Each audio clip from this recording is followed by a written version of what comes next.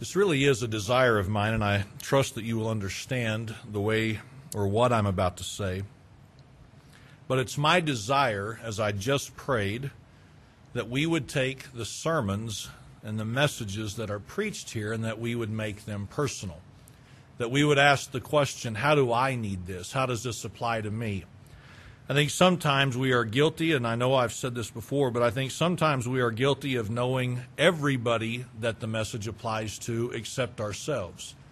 We want them to get it. We hope they get it. We hope the church receives it. But we don't ever say to ourselves, how do I need this? And what do I need from this? And so I don't say that with any kind of an axe to grind or a bone to pick. I just would say, if you're not in the right frame of mind right now, ask the Lord to help you real quick to get into the right frame of mind. How do I need this? How could I use this in my personal life? That in mind, this morning I want you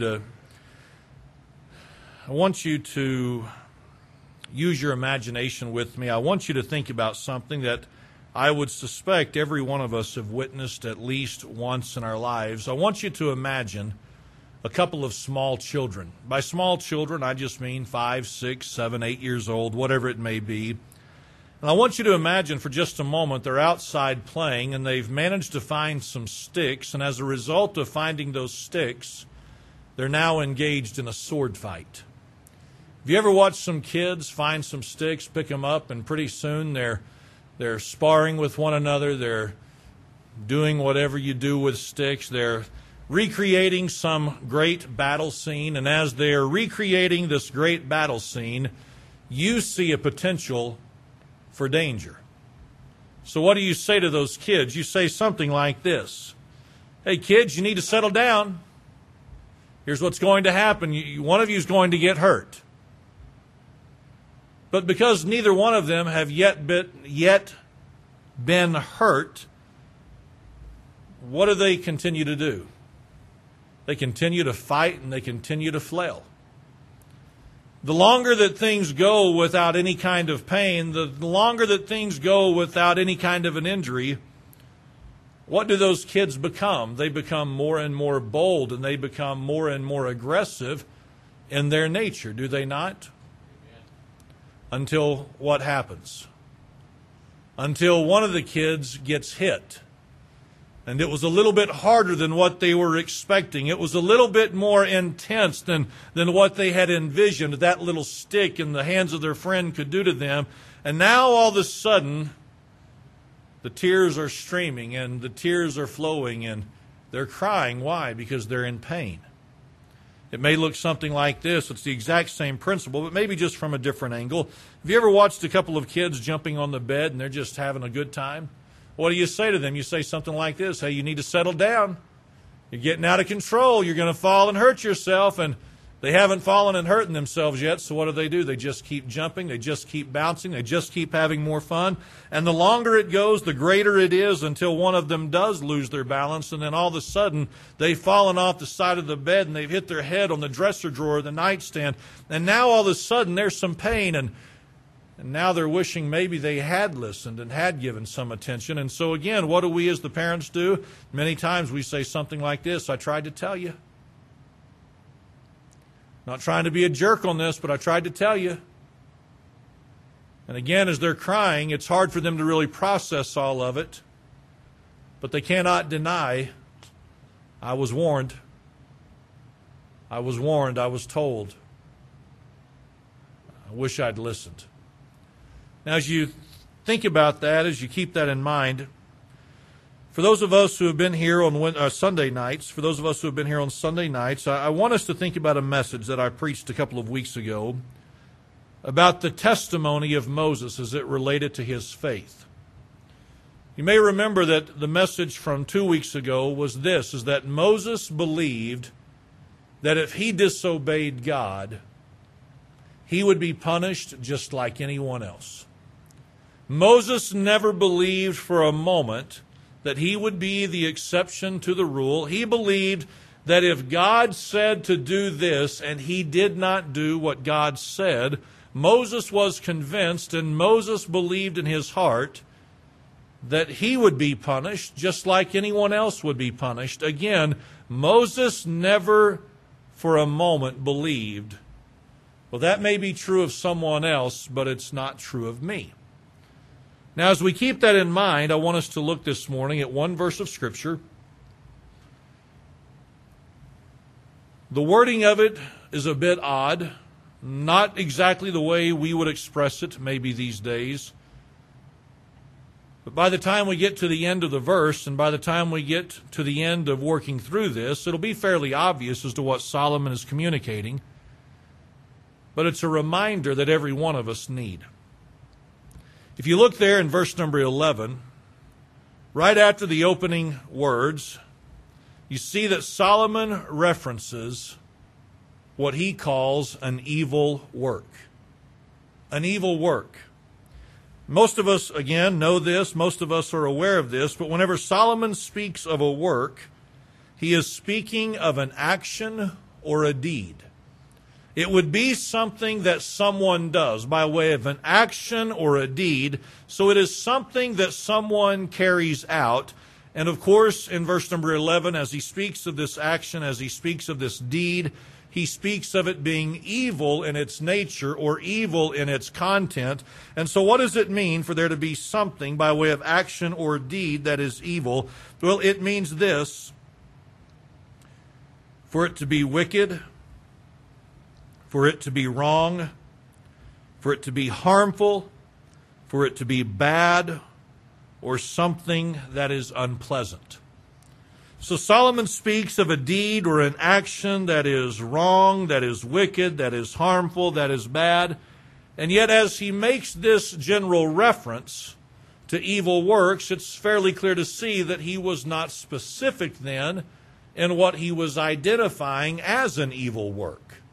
He just spoke of an evil work or an evil action or deed, something that is wrong. Now, the context, and we'll see this in just a moment, is this. It appears as though Solomon was identifying one who may be guilty of breaking the laws of the land. I'll explain why I say that in just a moment. So here is what may have been in the mind of Solomon. We certainly don't know for sure, but he may have been thinking about the act of murder, because certainly murder would be an evil work, would it not? I mean, to take one's life for no justifiable reason, that is a work, that is an action, that is a deed, that is wicked, that is wrong, that is harmful, that is hurtful, etc. But it may not have been murder that he had on his mind. It may have been something like stealing that he had on his mind. We know that that's wrong as well, do we not?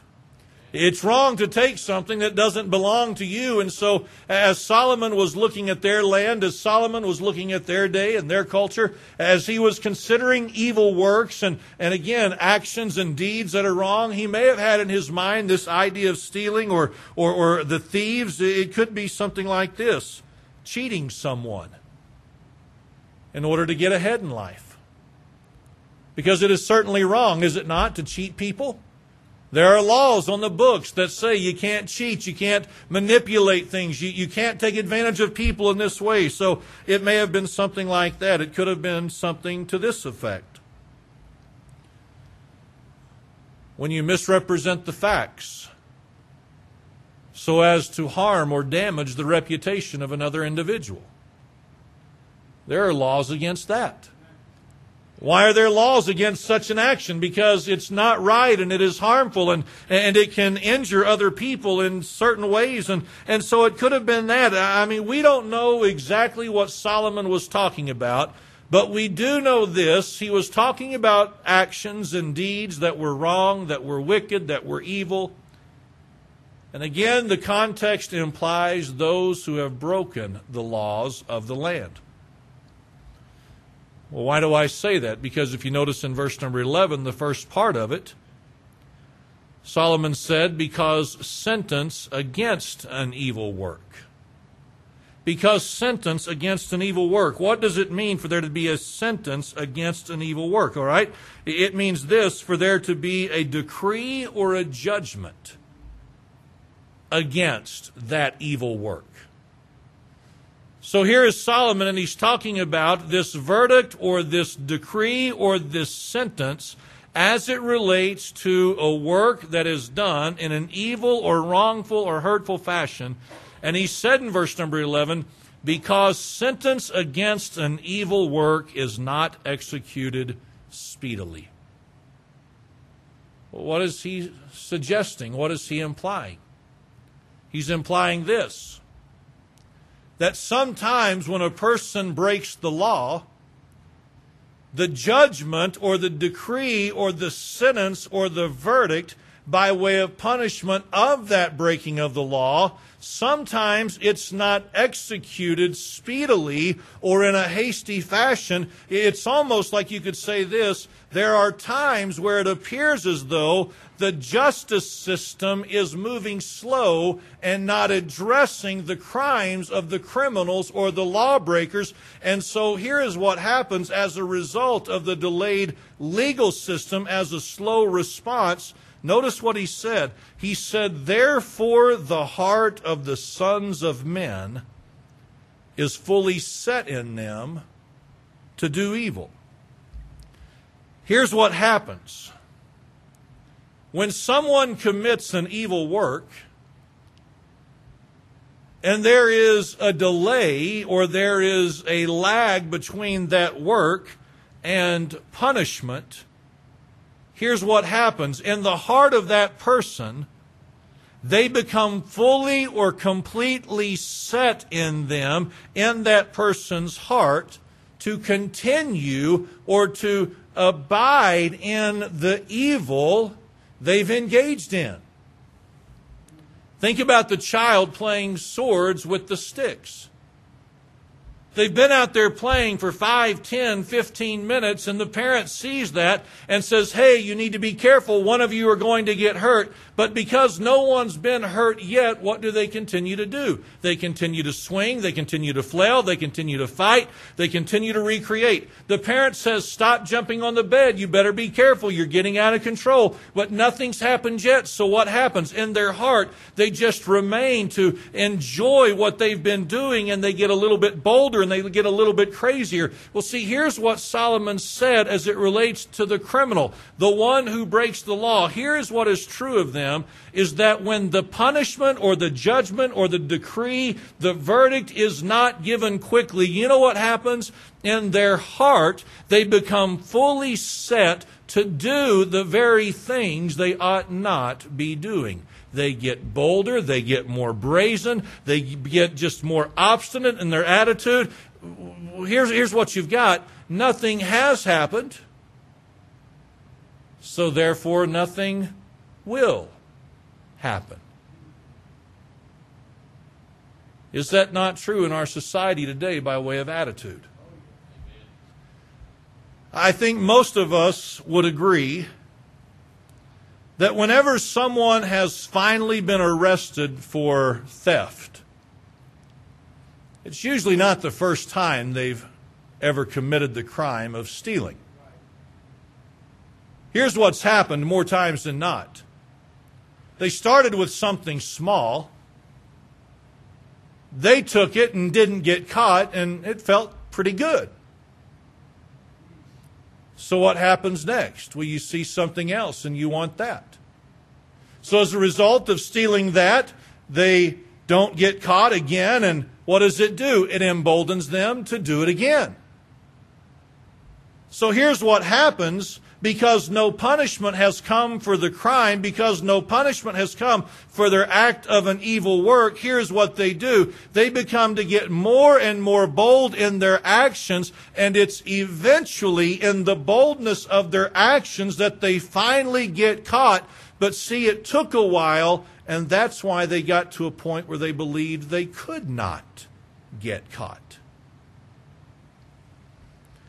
You think about the person who has cheated.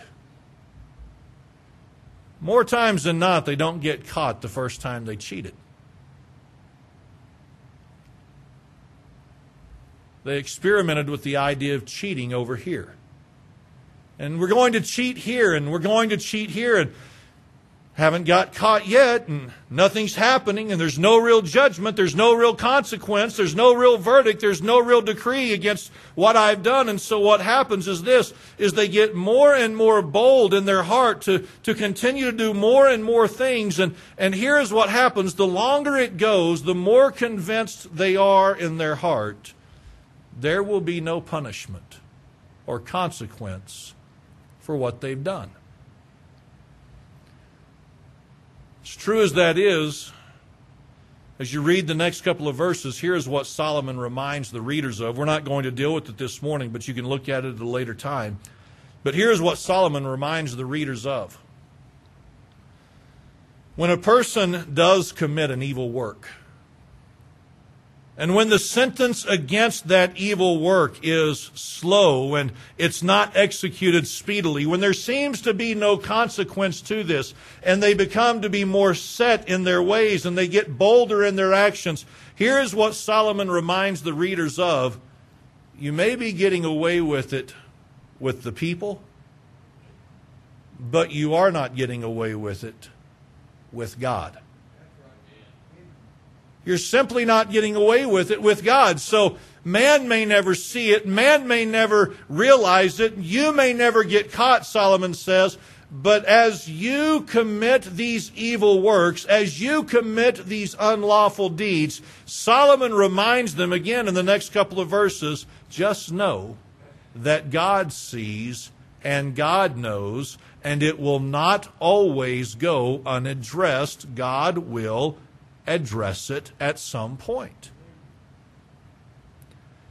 So here's Solomon, and what is he conveying? He is conveying this principle. He is conveying this truth, this reality that takes place in the lives and hearts of men and women who would be lawbreakers, that whenever a judgment does not come quickly, whenever a judgment does not come hastily, it just emboldens them to do more of the same, assuming they will never get caught, that there will never be a punishment. So this morning, we sit here and nod our heads, and okay, we're fine with that. But you and I aren't lawbreakers. We're not lawbreakers in the sense that most of you all probably didn't steal anything this week. I would hope. I would trust that none of you this week really cheated anyone and took advantage of someone else in what would be an unlawful manner. I would hope that this week none of you have, tried to blackmail anyone or tried to inflict, pain upon somebody in a way that would be unlawful. I trust that that would not describe who we are, those types of actions. But this morning I want us to think about the law of God. Because when we think about the law of God, not necessarily the laws of the land, here's what becomes, very clear and very undeniable. That though we may be very good many times at obeying the laws of the land, we don't always excel at obeying the laws of God. Now, if you're not sure what I'm talking about, just ask yourself a question like this.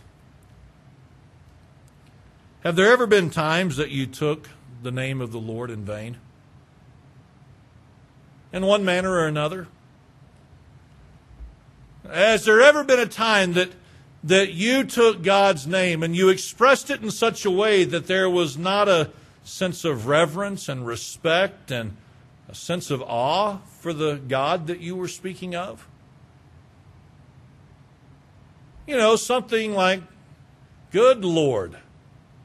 That's really not the way it was described or meant to be used, right? I mean, it was never really our place to say anything like, oh my, and fill in the blank. Have words like that ever come out of our mouth? Well, for most of us, such expressions have come out of our mouths, have they not? So what does that mean we've done? Well, we've broken at least one law of God because we're not supposed to take the name of the Lord in vain. Somebody says that's Old Testament. I get it, but the same principle would be conveyed in the New Testament. So we're really not going to be able to escape that one. Most of us have done that, which means this. Boy, I've broken one of God's laws there. How many of us have ever been guilty of this, having some other God before Him? It's been there. We've done that, have we not?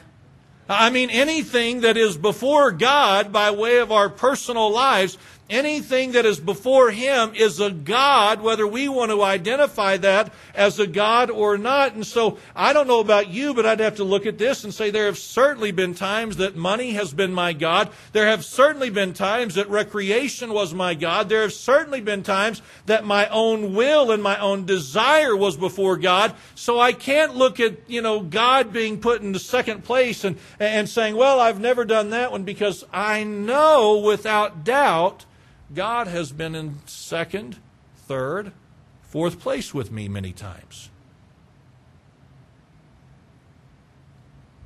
How many of us have ever lied and, been engaged in false witness? Are we getting this?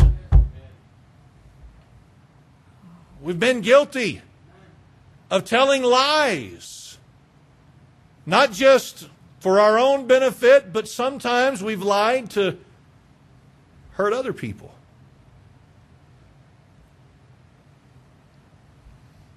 You ever committed murder in your heart? Man, I hate that person. I hate that person. See, Christ said you've committed murder in the heart, which would mean this. Man, if I've ever expressed that, and I know that I have, you know what I've been guilty of? I've been guilty of murder, obviously not with the same consequence in society, but that means I've certainly got some heart problems that are in violation to God's law. You ever committed adultery in your heart?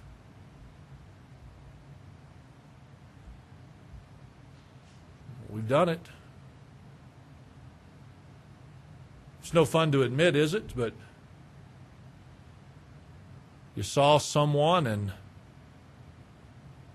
you looked much longer than you should have looked. Entertained thoughts you ought not entertain. What's happened?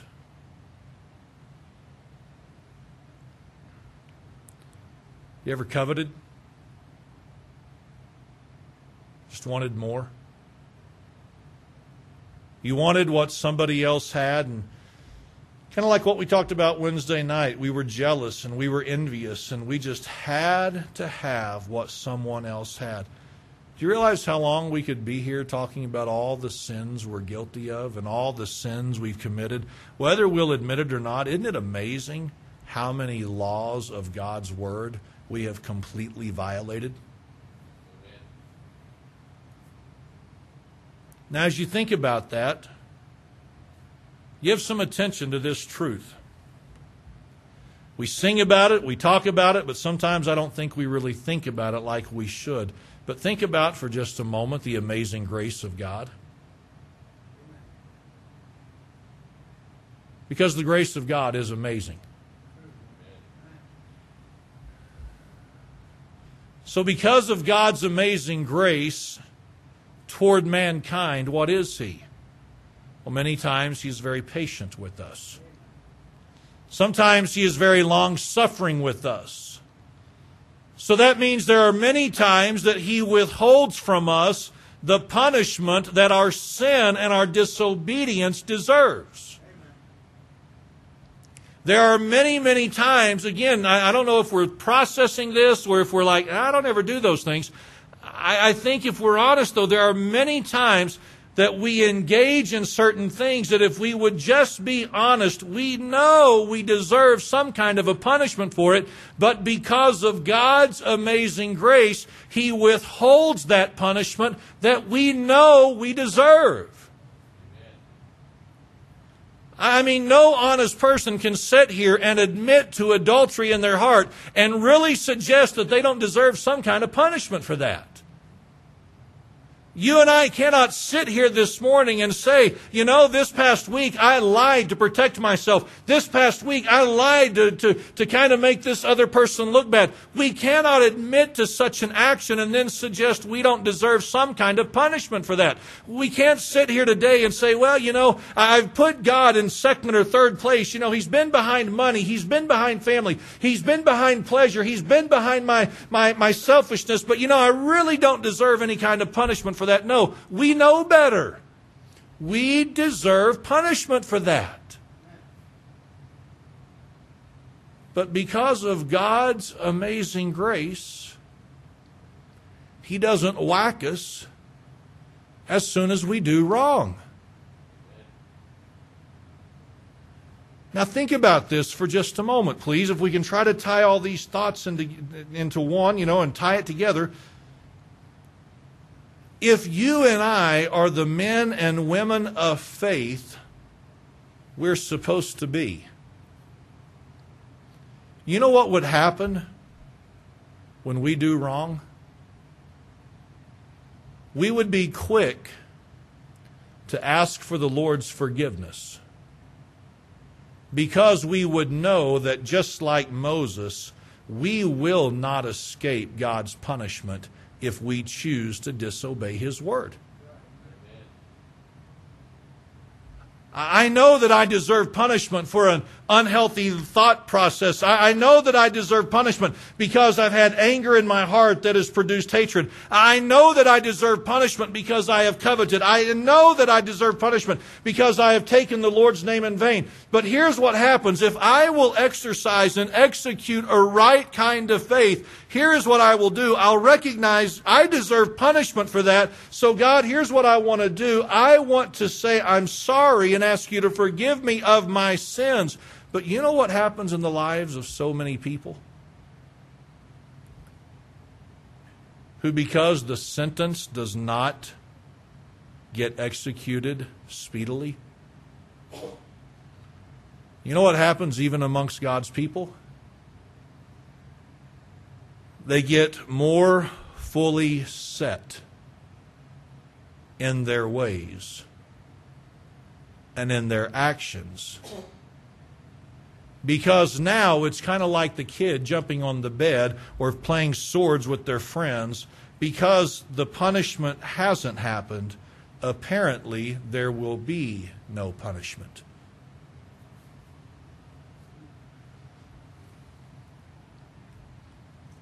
So there are people who call themselves Christians, and what do? They just continue to take the name of the Lord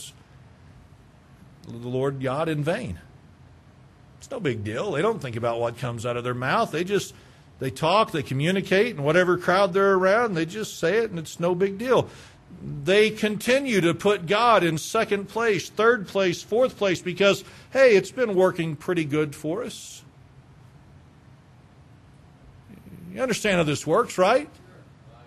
God's not really been priority for the last several months, and we've not really noticed anything happening in our family. We've not really noticed anything falling apart and causing issues. And so what do? They just become bolder to continue living in that lifestyle where God is put on a shelf and just kind of used at their convenience, at their discretion. And let's be honest, sometimes, we start thinking in ways that we ought not think, and we just continue to do it as often as we want, and we feel as though nothing's happened before, so nothing will happen now.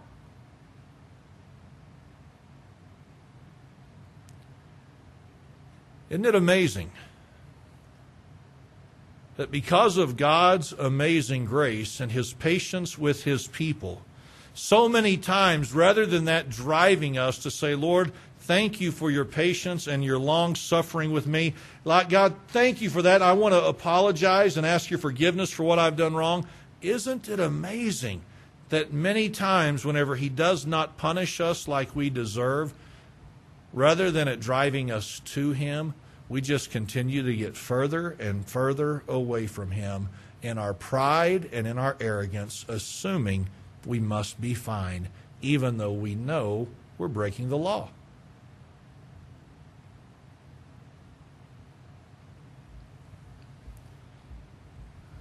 You know what we need to remind ourselves of? We need to remind ourselves of this truth. Just as the lawbreaker gets away with it for a while, God always sees it. You and I need to be reminded of this. We're not doing anything that God's not fully aware of. It may be in the privacy of our own home, but God knows.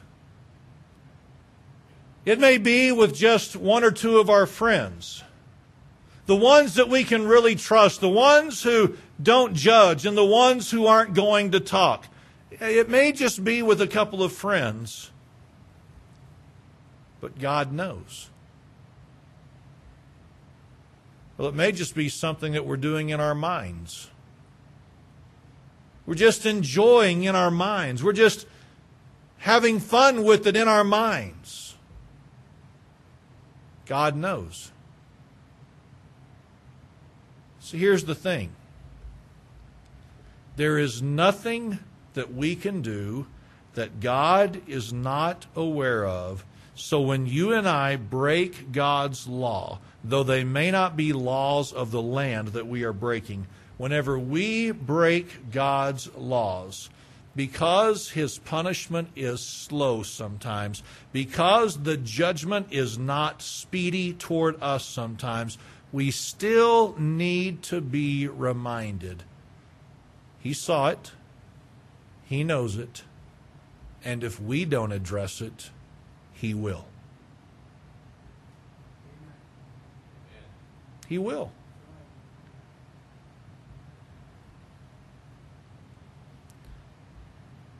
And here's what happens.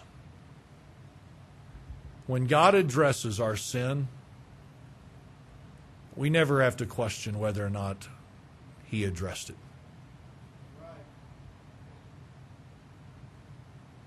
He usually knows how to get our attention in a way that we can say something like this, or we should say something like this. I wish I'd listened the first time. You know, kind of like that kid. I wish I'd just listened to that voice of the Holy Spirit. When the Holy Spirit said stop, when the Holy Spirit said quit, when the Holy Spirit said, you know this isn't right, I wish I had just listened then, because now the punishment has come and it hurts. This is unpleasant. This is painful. I don't like this. This morning I'm not trying to scare us. I'm not trying to do anything other than just remind us of this truth. Just because the punishment hasn't happened doesn't mean it isn't coming. It's not a threat. It's not some scary idea that I'm trying to present to us. I'm just trying to remind us that just because it hasn't happened doesn't mean it isn't going to happen. Because God sees, God knows, and God is fully aware. And so even if it's in the most private corner of your life, I want to ask you this morning, is there something that is gaining more and more ground in your spiritual life? It's exercising more and more control in your personal life. Because here's what's happening. Rather than you addressing it with the Lord, you're just getting bolder with that sin. If there's anything that you are engaging in, you know it's wrong, but yet you're feeling the boldness to continue with it, I would encourage you today to say, Lord, I don't want to continue down that road. I want to have the faith of Moses that says, you know what, you're going to punish this sin at some point. And I don't want to act like I'm above it. Is there anything right now that you know you're guilty of, but because of God's grace and His patience, He hasn't lowered the boom yet? If there is, I encourage you Make it right today. Otherwise, at some point, you'll be the one who's hurt. You'll be the one who's broken. And you'll be the one who is shedding the tears, wishing you had just listened. Let's all stand this morning and bow our heads for prayer.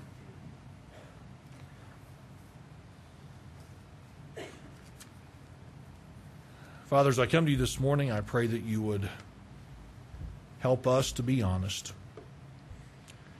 God, no one needs this message more than us individually, because really the only person that we can speak of and the only one that we can really speak to